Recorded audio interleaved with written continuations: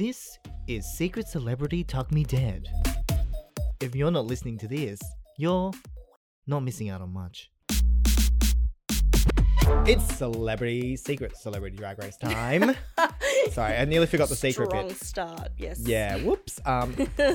You know what my issue with this is, Sean? That they do that thing at the beginning where they like have the queens of the episode like guessing who they're gonna have on. Yeah.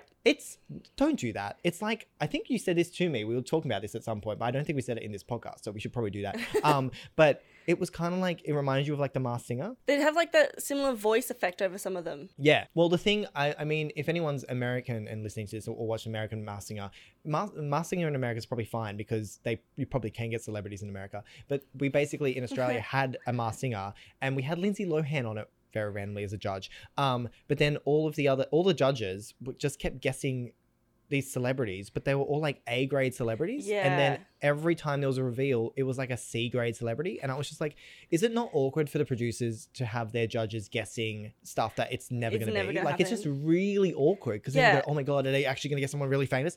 The answer is no, they never did. Of course not. So they do that a bit on here. They're always like, oh, it's going to be Ellen. And we know how much you hate Ellen. But and then you're just like, it's never going to be Ellen. Sorry. No. It's just not. Although this week they did have a lot more fun with it. Throwing away their guesses. I think Kimchi at one point was like, it's Michelle Obama. And you know what? Michelle would fucking win. So she should get on there. Yes, we had Kimchi, Nina West, and Bob this week. Love all three of them. I loved it. Yes. Yeah. Is Bob just bored? Bob doesn't seem to have anything to do. But I love Nina because she's so wholesome. Love Kimchi. I forgot how shady she was. Was she always that shady? Yeah. Yeah. God, she just never had enough chance to, I don't think. But yeah. But yeah, no, what do you think of our three to-be queens this week? Yes. I thought these were a really fun bunch. So I had known Alex from Zoe's Extraordinary Playlist. And the character Alex plays on that show is very like flamboyant. Basically, you know Titus from Kimmy Schmidt? Yes. Very similar characters. And so when Alex came on and was starting to act shy, I was like, oh, this is so not what I expected. Oh, wow. So he's like totally like a different person. Well, yeah. Good acting then. Good acting. Well, I knew Dustin Milligan from Schitt's Creek. I've just recently started watching Schitt's Creek. And it's made me appreciate Dustin so much more. Because in the show, he's like a dumb, hot character. Yeah, okay. Yeah, when I actually got to meet him and go, oh my God, he's such a fucking ally. Oh my God, love him. Oh, yeah. Loved his drag name as well, Rachel McAdams Apple. Yeah, how good is great. that? So good. Matt Eisman had no idea who he was. Oh. How did you feel about the Queer Leader tryouts? Oh my God. Was that a reused prop, by the way? I feel like the Queer Leader tryouts was a reused prop. I think so. Yeah, I totally think so. I just can't believe that they made them sit on the Those poor pit crew. I mean, oh my God. They go through so much. And then they had the roast. Love the roast. This is literally the funniest roast that's ever happened on RuPaul's Drag Race. So good. While I'm aware they probably have overly produced this to make it really good, it was still so good. So good. I've not laughed out loud that much in an episode of Drag Race. I think ever. Yeah, I think my favorite was actually Dustin with that.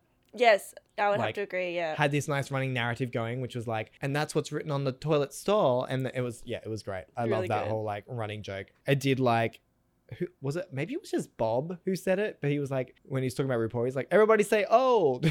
I don't know who said that, but I appreciate. No, that was good. Blown away by everyone, honestly. Although I feel like also like if they did read them too hard, the judges have basically been told to not say anything bad in these episodes anyway. So they could literally read them to filth and they were never going to be upset because they had to be like, it's so funny.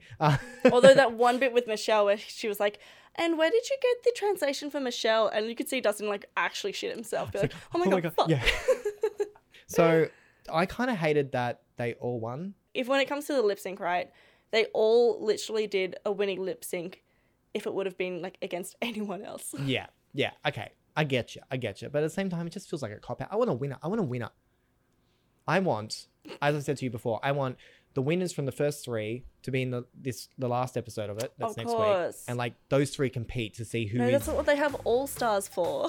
They'll have an All-Stars of this secret thing. Oh my God. And then they can be in the coveted Hall of Fame. And then, anyway, it'll just keep going. And then, yeah. I'm just like, I can feel myself starting to spiral. I really hope that doesn't happen. There's too much happening.